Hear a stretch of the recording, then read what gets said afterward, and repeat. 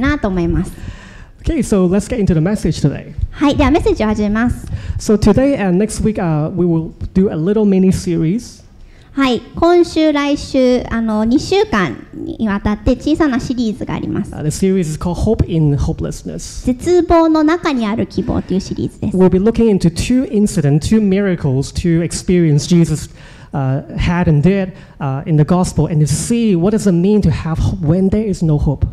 イエス様が福音書でした2つの奇跡を一緒に見ていきます。その中で絶望の中にある希望ということがどういうことなのか一緒に見ていきたいと思います。Maybe it's something that we can relate to when we are going through a lot of sufferings, a lot of things that seems impossible at the moment.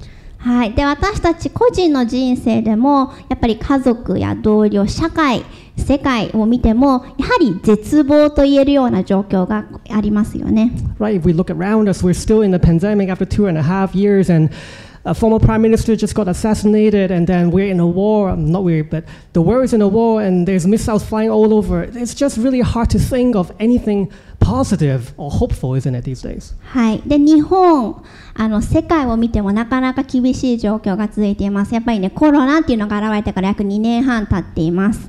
で世界でもね、いろんな戦争が起こったり起こるんじゃないかって言われていたりね、日本にもねミサイル飛んできたりしました。でも安倍元首相の銃撃事件や悲惨な事件も後を絶ちません。So as we talk about God, as we talk about Jesus, we don't avoid these hard topics. We don't avoid talking about difficult sufferings and difficult situations. はい、なので私たち教会で神様とかイエス様について話しますけれども、そういうことを話すときでさえ現実世界で起こっている大変なこと、厳しいことを話さないというルールはないんですね。In fact, Jesus didn't come into this world because this world is so perfect, but because this world is so broken that people are suffering. That's why Jesus came. イエス様がこの世に来てくださったのはこの世が完璧で問題がないからではなく、この世が本当にめちゃくちゃで完全に堕落しているからこそ来てくださったんですね。So let us quickly go to our passage today. It's from the Gospel of Mark, chapter 4, verse 35 to 41, a very famous story that maybe many of you have heard about Jesus calming a storm. はい、今日一緒に見ていく聖書の箇所はマルコの福音書4章35節から41節、イエス様が嵐を鎮める有名なお話です。Again, for time's sake, we are only going to be reading in Japanese, so if you're an English speaker, please look at the screen or your Bible. はい、では日本語のみで読んでいきますので、英語を話される方ご自身の聖書を読むか画面を見てください。マルコの福音書4章35節から41節、さてその日夕方になってイエスは弟子たちに向こう岸へ渡ろうと言われた。そこで弟子たちは群衆を後に残してイエスを船に乗せたままお連れした。他の船も一緒に行った。すると激しい突風が起こって波が船の中にまで入り、船は水でいっぱいになった。ところがイエスは船尾で枕をして眠っておられた。弟子たちはイエスを起こして、先生、私たちが死んでも構わないのですかと言った。イエスは起き上がって風を叱りつけ、湖に黙れ、静まれと言われた。すると風は歩み、すっかり凪になった。イエスは彼らに言われた。どうして怖がるのですか？まだ信仰がないのですか？彼らは非常に恐れて互いに言った。風や湖までが言うことを聞くとは、一体この方はどなたなんだろうか。There are two reasons why I really love this story. この話、個人的にも大好きなお話です。First is, of course, you see a very powerful Jesus really calming the storm, and of course, a lot of us can relate to when we are going through the storms in our life. で、本当にもうメシアと呼ばれるにふさわしいキリストのもう絶対的な神の力が見えることができますよね。But then the more I grown up and the more I learn and reread this story, the more I understand there's actually a lot of very challenging tension in this story that at times it doesn't make sense. はい、でもちろん子供の時はね、イエス様のスーパーパワーが見える素晴らしい奇跡だとか思ってたんですけども、やはりもっとね年を終えてこの話をもう一回見ていくと、実は結構いろんなテンションや難しい状況の中を弟子たちは通っていて、これシンプルな物語じゃないんだなということが分かってきました。Depending on your background, whether you grew up religious or you were from different religion or you're not even religious, you might be challenged by this story in different ways. はい、で皆さんね、小さい頃からクリスチャンだったり、今クリスチャンでなかったり、違う宗教からキリスト教にね改宗したり、いろいろなね背景があると思います。So I want to talk about 3 points from this passage today. はい、でこのメッセージ、今日のメッセージには3つポイントがあります。The first point is the storm in our lives. はい、1つ目、人生の嵐。Second point is why are we afraid and where is our faith? 2つ目、なぜ恐れるのか、なぜ信仰がないのか。And then the third point is the Savior who calmed our storms. 3つ目、嵐を鎮められる救い主キリスト。I want to point out one of the first tension in this passage.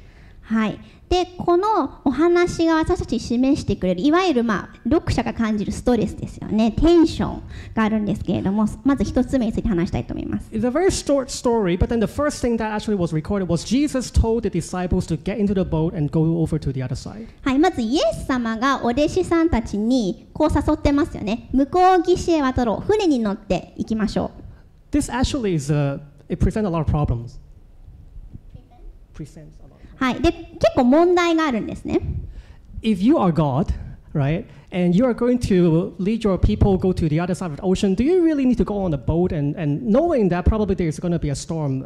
Do you really need to go through that intentionally? はい、でイエス様は神様だから全てのことをご存知ですよね。でこれから嵐が来ることも知ってる。なんでわざわざ船に乗って向こう岸へ渡ろうって言ったんでしょうか。他の交通手段を使って向こう岸、ね、の目的地まで行くことできましたよね。If God wants to just show up His power, right, to show how powerful He is, if I'm God, I would probably just pull out a magic carpet and say, everybody get on and we're going to fly over to the other side. ね、僕がイエス様だったら、嵐が、ね、来るって知ってるから、多分アラジンみたいにね、魔法の絨毯を呼んで、はい、みんなで行こう、ラララって行くと思います。There is no need to get on this boat and knowing that there is a storm coming and they might suffer.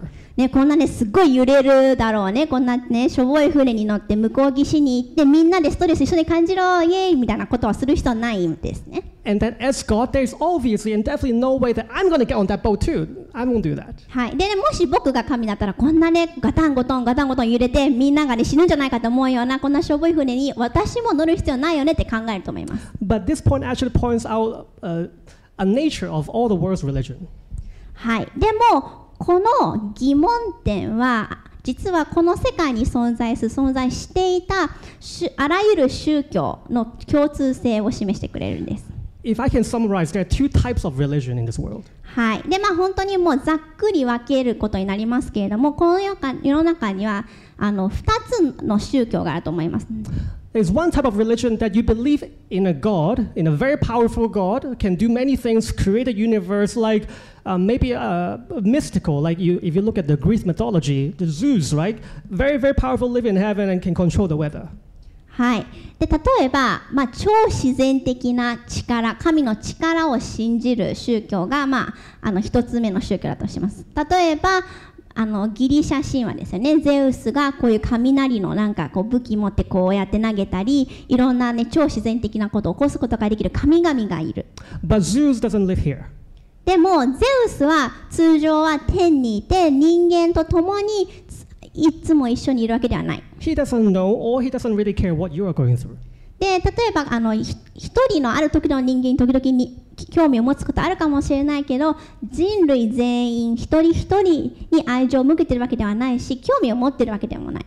For those of you who have watched the latest Thor movie, your image of Zeus is from that movie is that I do what I want to do, when I want to do it, the way I want to do it. I don't care about you. はい、で最近マーベルの新作の映画が出て、ソーの映画だったらしいんですけれども、そこでね出てくるゼウスの描写がすごいひどいもんで、俺様は僕がしたい時にすることをするし、したくなかったらしないっていう感じなんですね。So that's the first type of religion. はい、で宗教の一つ目の例ですね。There's another type of religion, for example, maybe in this country we're more familiar with Shintoism and Buddhism. はい、で例えばもう一つのタイプの宗教があるとします。例えば仏教とか神道。There's a lot of good teachings. すごくいい知恵がたくさんあるんですね。 Buddha was a man who lived here on earth with us. で実際にブッダも実際に歴史上に存在した人物でいろんないい知恵を持ってましたよね。 He went through a lot of sufferings and he got enlightened. He found a way to deal with suffering. で本当に苦しみってなんでこの世に存在するんだろうって疑問を持っていて、苦しみとちゃんと向き合って苦しみとどう向き合っていけばいいのかっていう知恵をたくさん教えてくれました。 So a lot of us actually we are quite attracted to this kind of religion because wow, yeah, this is I can feel really validated and I can find a way to cope with my sufferings because this religion can relate with my sufferings. はい、で日本やアジアではすごく人気のある考え方ですよね。苦しみはからは決して逃れられないけれども、こういう考え方、こういう悟りを開けば苦しみと向き合って人生を乗り越えることができる。 But eventually Buddha died. でもブッダさんもやがて死ぬ時が来ます。 All the other religious leaders who are promoting these kind of teachings, all of them died. で歴史上さまざまな宗教家がいていろんな知恵を持っていましたけれども、彼らもみんな死んでしまいました。 No matter how great their influence is, they don't have a supernatural power to conquer death. どんなに素晴らしい知恵を持っていても、その教えがどんなに魅力的であっても、死そのものを任す超自然的な力を持っていませんでした。 Do you see the contrast between these two types of religion? はい、でさっき言ったギリシャ神話タイプの宗教、そして仏教タイプの宗教の違い分かりますか？ A powerful God but doesn't care about people. A God who cares about people but has no power. 超自然的な力を持っている、でも人間に興味を示してくれない神様。対して素晴らしい知恵を持っている、いろいろ人間にも興味を持っているし、向き合ってくれるし、寄り添ってくれる、でも力を持っていない。 This wasn't in my notes, but let me actually add another 2.5, another type of religion here. はい、で今日はちょっと時間があるのでもう一つのタイプの宗教についても話したいと思います。 If you have been watching the news lately, you probably have been learning a lot about the Unification Church. はい、今日本のでねテレビをつけるとニュースよく出てきますよね。統一教会。 To me, this is the worst kind of religion. 僕にとってはこれこそもう最悪の宗教ですね。 This is a religion that Jesus would be very, very upset. 多分イエス様がここにいたらめっちゃ怒ってるんじゃないでしょうか。 Because first of all, the founders, they died, they don't have power. なんでかっていうと、理由その一つ目、その宗教を作った創始者は超自然的な力を持っていません。 He claimed that he's the coming of Messiah. He's here to finish what Jesus couldn't finish, but he has no power. He died. はい、でキリスト教の要素を取り入れてるんですね。なので僕はイエス様の後継ぎで、また帰ってきたメシアです。 But at the same time, not only he doesn't have power, he doesn't care about people either. でもそのムンさんっていうね人はイエス様みたいな力を持っていないだけではなく、人のこともあんまり興味がない。I work with a lot of, at my work as a counselor, I work with a lot of folks who struggle, who have gone through spiritual abuse.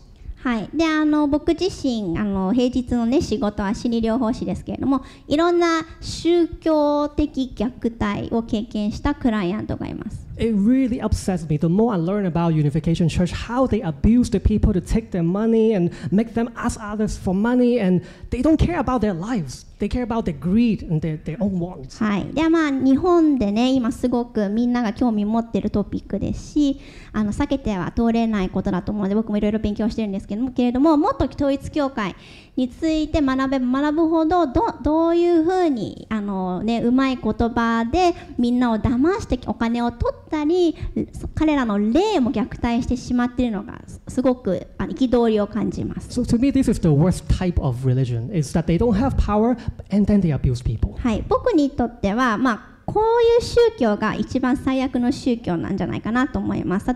力もない、超自然的な力もない、そして人のこともあんまり愛していない。 But in this story, Jesus displayed the complete opposite. はい、でもこの物語では今まで話した宗教と全く逆のことをイエス様は示してくださっています。 Jesus knew there was going to be a storm. イエス様はこれから嵐が来るってしてました。 In many ways, you read in the gospel, a lot of times Jesus would tell the disciples to do something without telling them why, because he knew that there was something he was going to do after. はい、で福音書でもよくあるパターンなんですけれども、これから何が起こるか知っていますイエス様。でその知識がある上でお弟子さんたちに何かを言うんですね。Right? The first miracle Jesus did was at a wedding. He told the people to just pour those water into those jars and it's going to turn to wine. イエス様が最初にした奇跡を覚えてますか？カナンの結婚式でワインがもうない、どうしようっていう事件が起こりましたよね。で、その結婚式の救助をしている人たちに水がめを水で満たしなさいと言いました。So here's the crazy thing that Jesus actually knew there was going to be a storm when they sail on the boat. はい、で今日のメッセージの御言葉の箇所でも向こう岸へ渡ろうといった時点でイエス様はもうこれから嵐が来るって知っていました。And yet he still told the disciples to get on the boat and go. それでも明らかにこの嵐に立ち向かえない、死ぬ可能性がある船にみんなで乗ろうって言ったんですね。That should make us wonder, as a Christian, just because we are now Christian, we are a child of God, that does not take us away, immune from the storms in our life.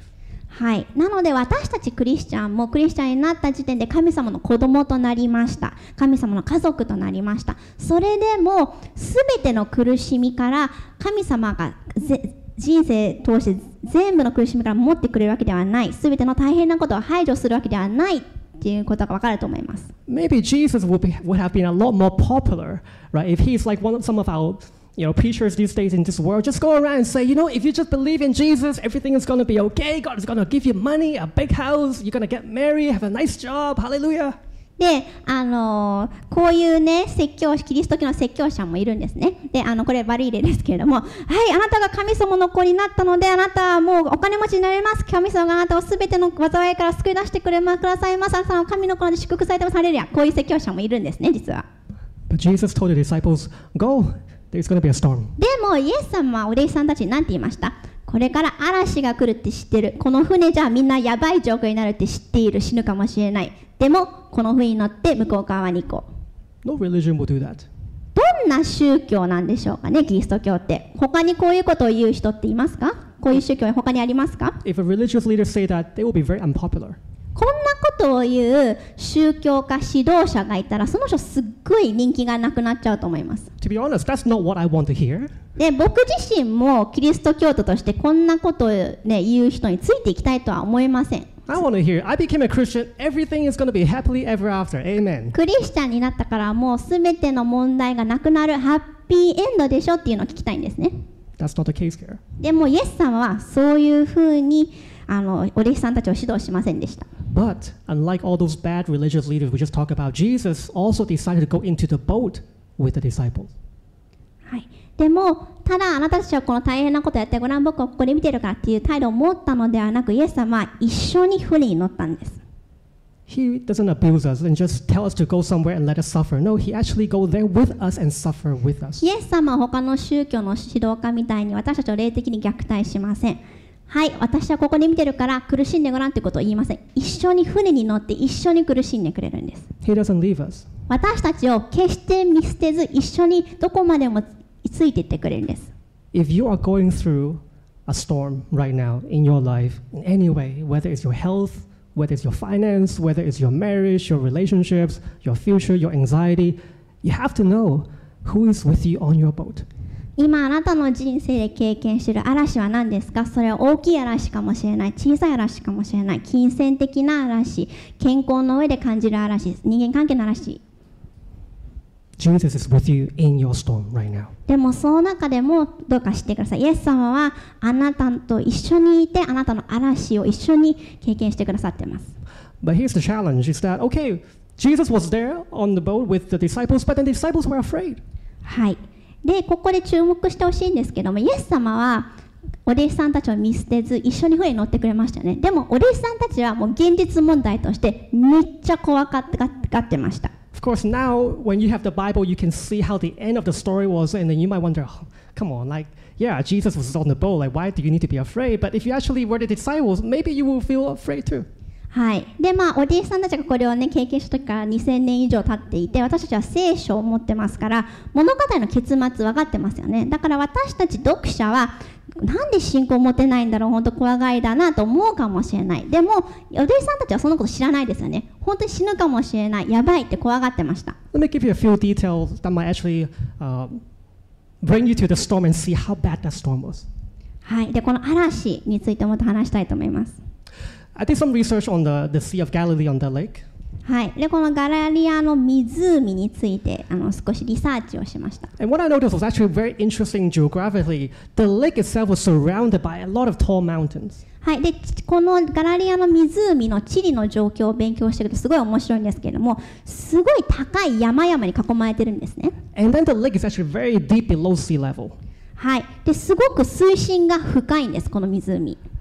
Actually, the lake is below sea level, but then the depth of the lake is not that deep. So the lake is very shallow. はい、すいません、訂正します。なので、海のね、なんて言うんだろう、sea level って。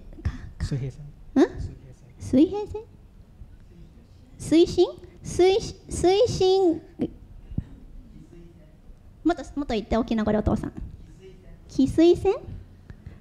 はい、すいません、ちょっと私の師匠である父がいるのでちょっと頼っちゃってますけど、はい、後でウェルカムしてください。Anyways, what I want to say is that the lake is way down there, but it's very shallow.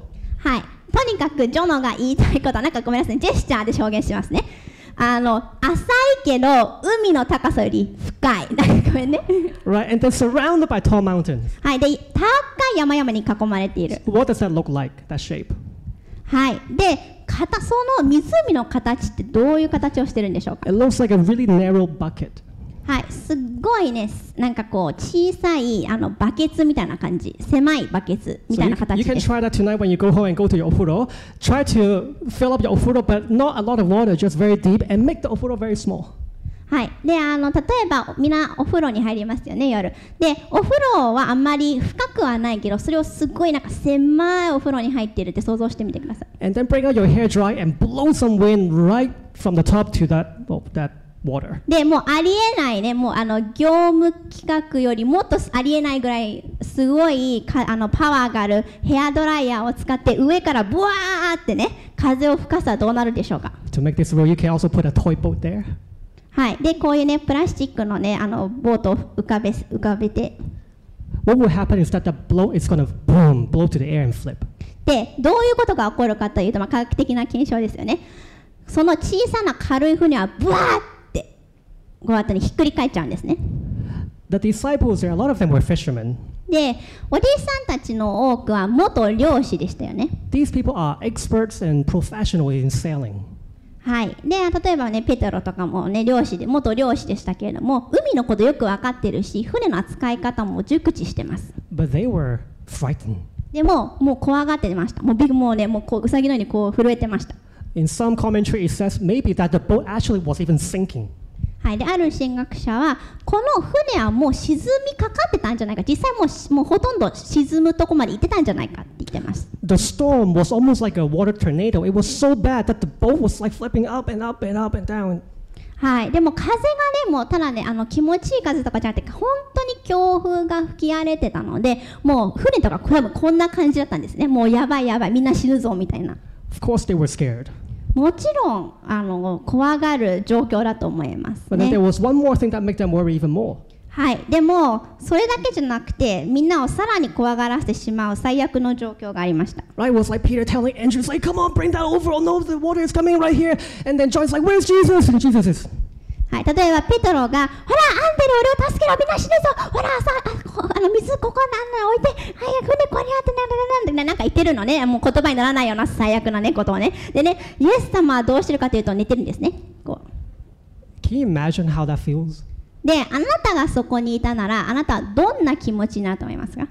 Sometimes when there's earthquake, I have a 6-year and 2-year, and then when the earthquake comes, I am the one shaking, but then I look at them and Sarah included, they're still sleeping. はい、で時々ね深夜に地震とか起きますよね。そうすると僕はすごいちょっとストレス感じたらどうしようって思うんですけど、結構春樹と光とセイラみんなこうやって寝てるんです。 And I'm like, how can you sleep in this chaos? こんなね地震慣れてないのね香港人だからね、こんなカオスな状況でなんであなたたちは寝てられるんだろうって思うんです。 Right when the disciples are crying out for their lives, they were drowning, and Jesus is still sleeping on a corner. でペテロとかねヨハネが死ぬやばい死ぬって叫んでる時にイエス様はピースか寝てます。 I don't blame the disciples for not having faith because I think I will say the same thing to Jesus. で多分僕も同じことイエス様に言うと思います。だからねお弟子さんたちなんで信仰を持てなかったんだろうっていうのは思いません。And it's interesting what they actually said to Jesus. It's actually quite personal. で、イエス様に言ったことが38節に書かれてますよね。先生、私たちが死んでも構わないのですか？ They didn't tell Jesus, Teacher, help us or do something. Can you get up? おー、偉大な先生よ、今こそあなたの素晴らしい力を見せてくださいとか言ってませんよね。本当にもう友達のように、お前なんとかしてよ、助けてくれって言ってます。They actually almost accuse him, like, do you not care? 私たちが死んでも構わないのですかって言ってますよね。だから私たちが死んでもいいの？もう私たちのことを気にかけてないのって言ってます。Notice the point of this question. They were not questioning whether or not Jesus could do something. It's not about his power, but it's about his heart. イエス様が超自然的な力を持っているのはもうみんなこの時点で知ってますよね。なのでイエス様の力を多分疑ってなかったと思います。でもイエス様の心を疑ってたんですね。They were asking Jesus, like, what kind of person are you? Like, what kind of teacher are you? We are drowned, we are dying, and you don't feel anything? 俺たちは今溺れかかってるんだ。死にかけてるんだ。でもあなたは私たちのことをどうでもいいと思ってるの？それならあなたはどんな先生なの？ Have you been there before with God? そういうふうに神様に対して気持ちを持ったことありますか？そういうイライラした気持ち、やるせない気持ちを持ったことありますか？That your sufferings, the storm is just so deep and also so long and it's never ending, and to the point where you're just fed up and you're like, God, do you even care that I am suffering? あなたが経験している苦しみはあまりにも深く、あまりにも長く、どんなに時間かかっても解決しない。イエス様、あなたは私のことを気にかけてるんですか？もう私のことどうでもいいと思ってるんですか？ Some of you know my daughter. I have a 2-year-old, Hikari. はい。で、僕には2歳のひかりちゃんという女の子がいます。From when she was born, she always had been suffering with a very bad skin allergy. はい。でね、新生児の頃からね、結構今はちょっと良くなってますけど、重度のアトピーで悩まされてました。And sometimes when I bathe her, when I put her to bed, I see her body is rashes all over, and then she starts scratching and then telling me, and with her limited language, she will say, itchy, itchy. はい。でね、まだね、言葉たくさん喋れませんけれども、よく寝かしつけとかね、お風呂に入れてるときに、いちいちかゆいかゆいって言うんですね。It hurts. で、心が本当に痛います。Not only her body hurts, but my heart hurts. 彼女の体が苦しんでいるんじゃなくて、僕の心も苦しんでます。And it's been 2 years. はい。でね、それを2年間経験してます。I have been in those places where I look at her and I ask God the same question, God, do you care? はい。で、そういうふうにね、かゆいかゆいって言ってる娘を見て、神様にね、こうつぶやくとき何回もあります。神様、あなたはもう構ってくれないんですか？ Do you feel my pain? 僕の苦しみあなた感じてますか？ Do you care enough to do something about this? これをどうにかしてくれませんか？気にかけてくれないんですか？ Yeah, I know the Bible. I know everything you did 2,000 years ago. You healed the lepers, you opened blind eyes, you raised the dead, yada, yada, yada. But right now, my 2-year-old is suffering and it's been there for 2 years. Will you do something? はい。でもね、聖書に書かれている奇跡全部してます。イエス様、あなたは死人をよみがえらせた方、大病人を清めた方です。でも、僕実際に今現実問題として僕の2歳児の女の子は苦しんでます。あなたはどうにかしてくれないんですか？ And sometimes I even get jealous because when I look at this passage, I saw how Jesus immediately got up and he calmed the storm. But in my case, he hasn't come yet. はい。で、イエス様がね、起こした奇跡をね、聖書で読むと嫉妬を覚える時もあるんですね。だってイエス様はこの奇跡でもすぐに起き上がって嵐を鎮めますよね。でも僕の2歳児の女の子はね、このアトピーと2年間も戦ってます。Right? I wish it was just 5 minutes of being in the boat and in the storm because then Jesus would do something. But for me, this has been 2 years. はい、死ぬかもしれないって恐怖に怯えるかもしれない。でも船に乗っていたお弟子さんたちはね、多分この状況にね、何日かもいませんでしたね。なのでイエス様は一瞬で嵐を鎮められました。でも僕はこの状況と2年間向き合ってます。I have doubts. はい、なので疑いを持つこともあります。Part of me gave up. はい、でもね、もういいや、諦めようって思う時もあります。I'm going to talk about it in our next week's message about giving up. But then I already feel like I guess we just have to live with this, right? はい、もう一生このままなのかな、もうしょうがないかなって思う時もあります。And yet God brought me to this passage and reminded me of something. はい、でも神様はこの御言葉を見せてくれて、こういうことを教えてくれました。Notice that in the midst of that crazy storm, when even the professionals were drowning and were crying out, Jesus was sleeping. He was not awakened by the storm. で、海を知り尽くしている職人さんたちさえも、もうダメだ、死ぬ、やばいと思えてる、怯えてる時でさえ、イエス様は嵐に怯えてなかったんですね。寝てました。When did he wake up? イエス様が起きた瞬間はいつですか？ It was when the disciples cried out, "Do you care?" お弟子さんたちがこう叫んだ時です。先生、私たちが死んでも構わないのですか？ God is not intimidated by the chaos in this world. 神様はこの世に運びる悪にビビっていません。He's not intimidated by what Russia is doing. ロシアがしていることを見て驚いていません。He's not intimidated by the pandemic that we're having. コロナを見て恐れを感じません。But if there's one thing that will immediately get his attention, it's when we cry out. でも彼の子供である私たちが彼に向かって声を上げるときにすぐに耳を傾けてくれます。There's one theologian, he described this, he did some study in terms of the boat structure and everything, and he said that probably at that time when the boat was sinking, all the disciples were over there on one side of the boat, and they were just kind of drowning and half hanging onto the boat. はい、である神学者はこういう分析をしています。おそらくこの奇跡が起こった時、お弟子さんたちは多分船の一角にいて、もうほとんど溺れかけてる感じ。And Jesus was on the other side, right, on the tip, and then sleeping there. で、イエス様は多分反対側にいて寝てたんだろう。And then when Jesus got up, he comforted the disciples, he listened to them, and then he turned around, faced the storm, having the disciples on their back.Quiet. で、おそらくイエス様はね、先生、私たちが死んでも構わんですかっていう声を聞いて、彼らに話しかけて、で、こうやって黙れ、静まれって言ったんだろう。This is very important. すごく大事なことだと思います。Because many of us might think that when we are drowning and Jesus get up and he's going to just rebuke us. Where's your faith? あなたはこう思ってませんか？私は溺れかけてる。でもイエス様が多分こう言うだろう。あなたの信仰はどこなんだって叱られる。My thing when you read this passage, wow, Jesus is quite harsh.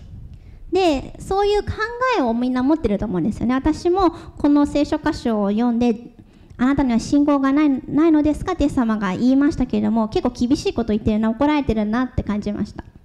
This story was actually recorded in 3 out of 4 Gospels. で、福音書って4つありますけれども、3つに書かれてるんですね。And in the Gospel of Matthew, there's a little bit of a nuance in how Jesus responded. はい。で、例えば今日はマルコを見てますけれども、マタイではどういうふうに描かれているか見ていきましょう。We have it on the screen here. You can compare. You may not be able to see that, but let me tell you that in Matthew, right, when Jesus said, "Why are you afraid, O you of little faith?" In the original language, it was spoken with a tone. It's almost like a father to a little girl. It's like,Oh, guys, are you okay? はい。で、私はね、小動物か子供っていう役ですけれども、ギリシャ語を見ていくと、怒って叱りつけてるっていうよりも、本当にお父さんが小さな女の子とか小さな子供に語りかけてるような口調なんですね。どうして怖がるのか、信仰の遅いものだな。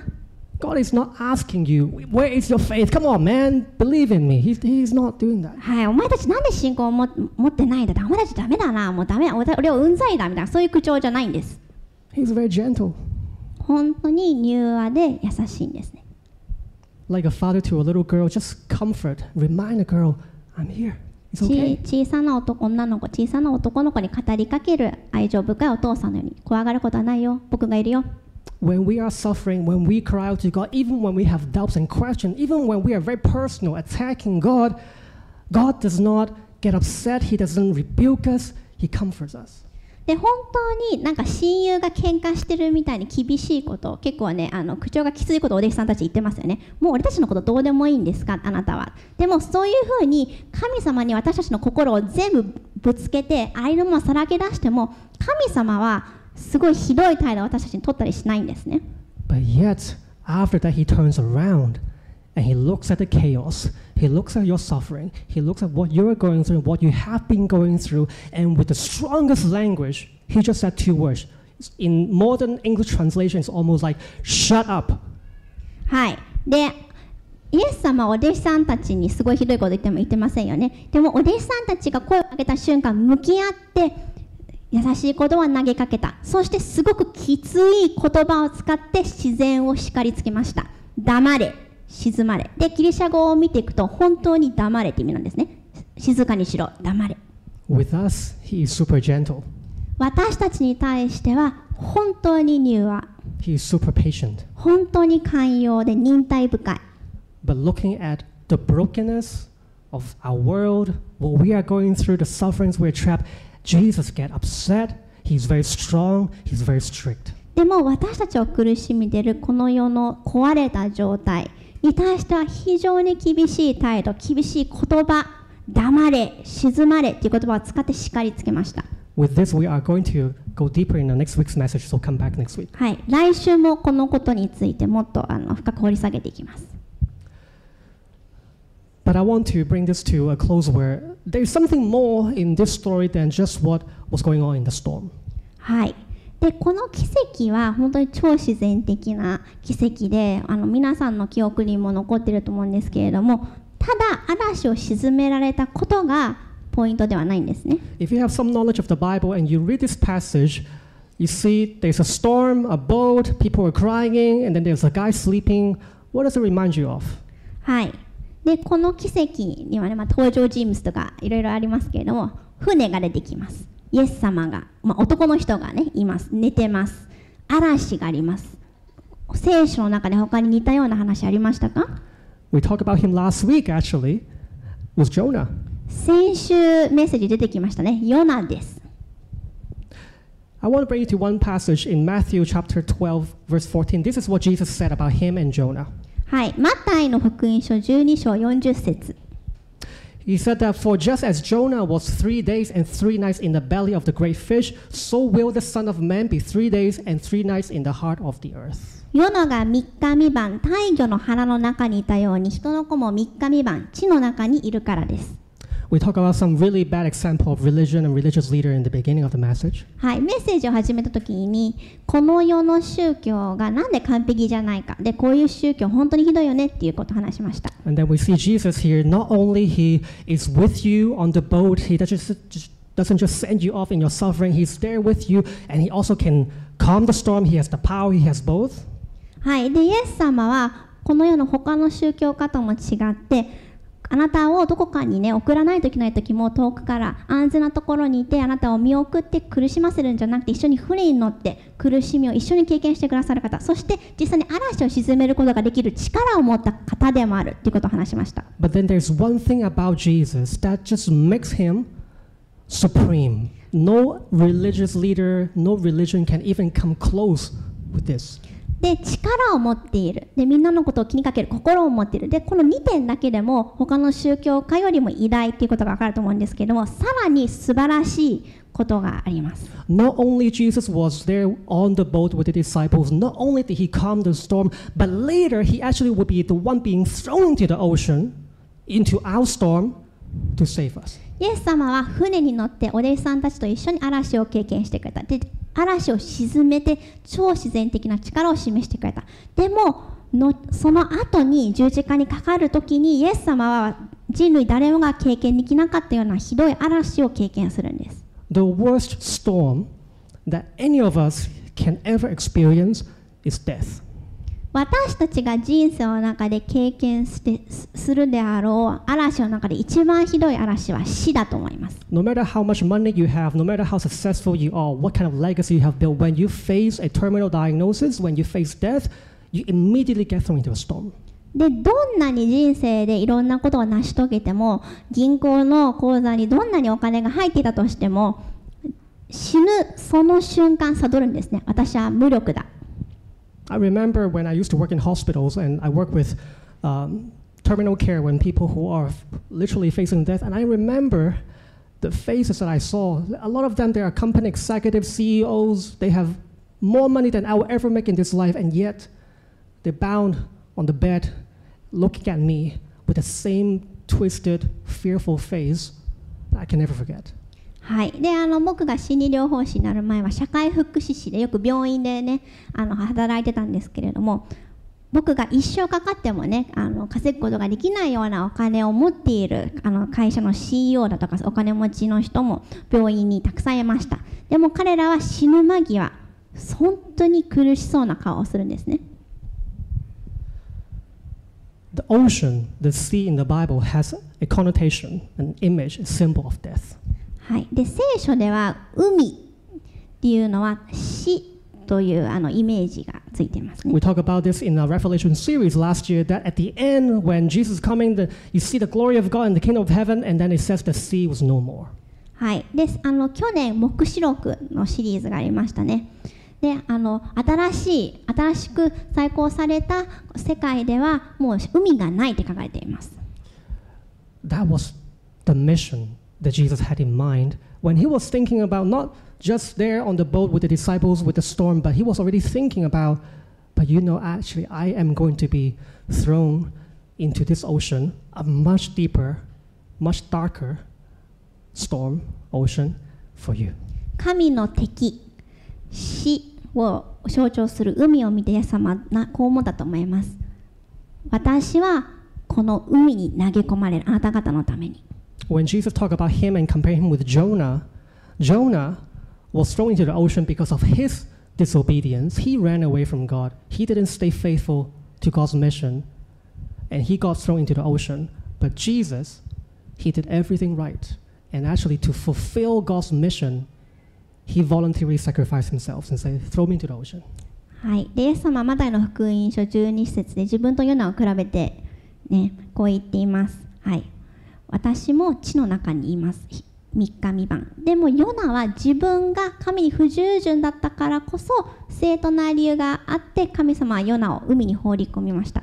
でもその後救ってくれましたよね。でもイエス様は何一つ罪を犯していないのに私たちの身代わりとなるために自ら自分を海に沈めたんです。Jesus is not just a religious leader here to give you some tools and coping skills to go through your suffering. 人生がうまくいく方法、人生で苦しみを和らげる方法、そういう知恵を与えるためにイエス様は来てくださったんじゃないんです。Jesus is not like that genie in the lamp, and every time you go through suffering, just call him out and he'll calm the storm. アラジンのジーニーみたいなね、ランプの精みたいに何か奇跡を私たちにとって都合がいい時にひょいひょいくれる方でもない。No, Jesus came to die. 違います。イエス様は死ぬためにこの世に生まれてきました。So that we can have life. 私たちが命を得るため。So that when you go through your storm, you know not only Jesus is there, and not only he can calm the storm, but there's a destination. We are going to the other side, and on that side, everything will be made right. イエス様が私たちの身代わりとなって海に葬り込まれた理由は何でしょうか。それは私たちが人生の嵐を経験するときにイエス様が共にいてくださる。そして私のためにこの嵐を経験し、嵐そのものに沈められたってことを知るためです。He became the very boat that now we can be on and carry us all the way to the other side. 私たちを向こう岸、希望がある向こう岸に行くために必要な船そのものになってくださいました。When you struggle in your sufferings and you ask the same question that I do, God, do you care? Do you see my pain? 私たち人生でいろんな苦しみを経験しますし、世界もいろんな苦しみを経験します。でもその中でもどんな時でも私たちは神様にこういうことができるんですね。神様、あなたは私の苦しみを見てますか？あなたは気にかけてくださいますか？ And maybe you can't hear any answer. で、そういうふうにありのままの心を神様にさらけ出しても、実際に聞こえる音声とか声を神様から聞くことはできません。But more than just giving you an answer, what Jesus did was much greater, is that he stretched out his arm and he became the boat, the very tool, the very vessel that now we're sitting on. でもそういうふうにただね、自分の声を聞かせるっていうことをしたんじゃなくて、イエス様は行動で示してくれたんですね。私たちが人生の荒波を乗り越えるために必要な船そのものとなるために、ご自身の両手を差し伸ばして十字架にかかってくださいました。Jesus said this in John chapter 14, the night before he went to the cross, the night before he stretched out his arms. He said, Peace I leave with you, my peace I give to you. Not as the world gives do I give to you. Let not your hearts be troubled, neither let them be afraid. はい、ヨハネの福音書14章27節。私はあなた方に平安を残します。私の平安を与えます。私は世が与えるのと同じように与えません。あなた方は心を探してはなりません。ひるんではなりません。And after this, he went on to the cross. He consumed the chaos. He consumed our brokenness. He consumed everything that will make you cry, that will make you yell, that will make you scream in this life. He consumed all of that, and he got thrown into the darkest place in the はい、 universe. でこれを言った後にイエス様はあなた一人一人のために、全世界の人々のために十字架にかかってくださって、私たちが経験するあらゆる苦しみ、あらゆる恐ろしさを経験して神の怒りに飲み込まれて、私たちの罰を代わりに受けてくださいました。 And then he came back 3 days later.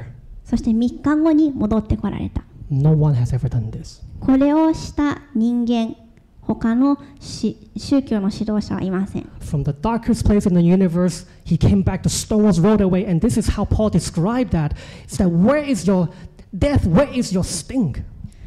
宇宙の中で最も深い暗闇、おぞましいところから戻ってこられた方、イエス様だけです。なのでイエス様はこういうことができますよね。パウロもこう書いています。死よ、お前の峠はどこにあるのか。The worst fear that you have, the worst nightmare that you imagine, this is the response from Jesus. He came back, maybe without even a word, but with his action, with his sacrifice, he rebuked the storm. He said, "Be still, peace, quiet."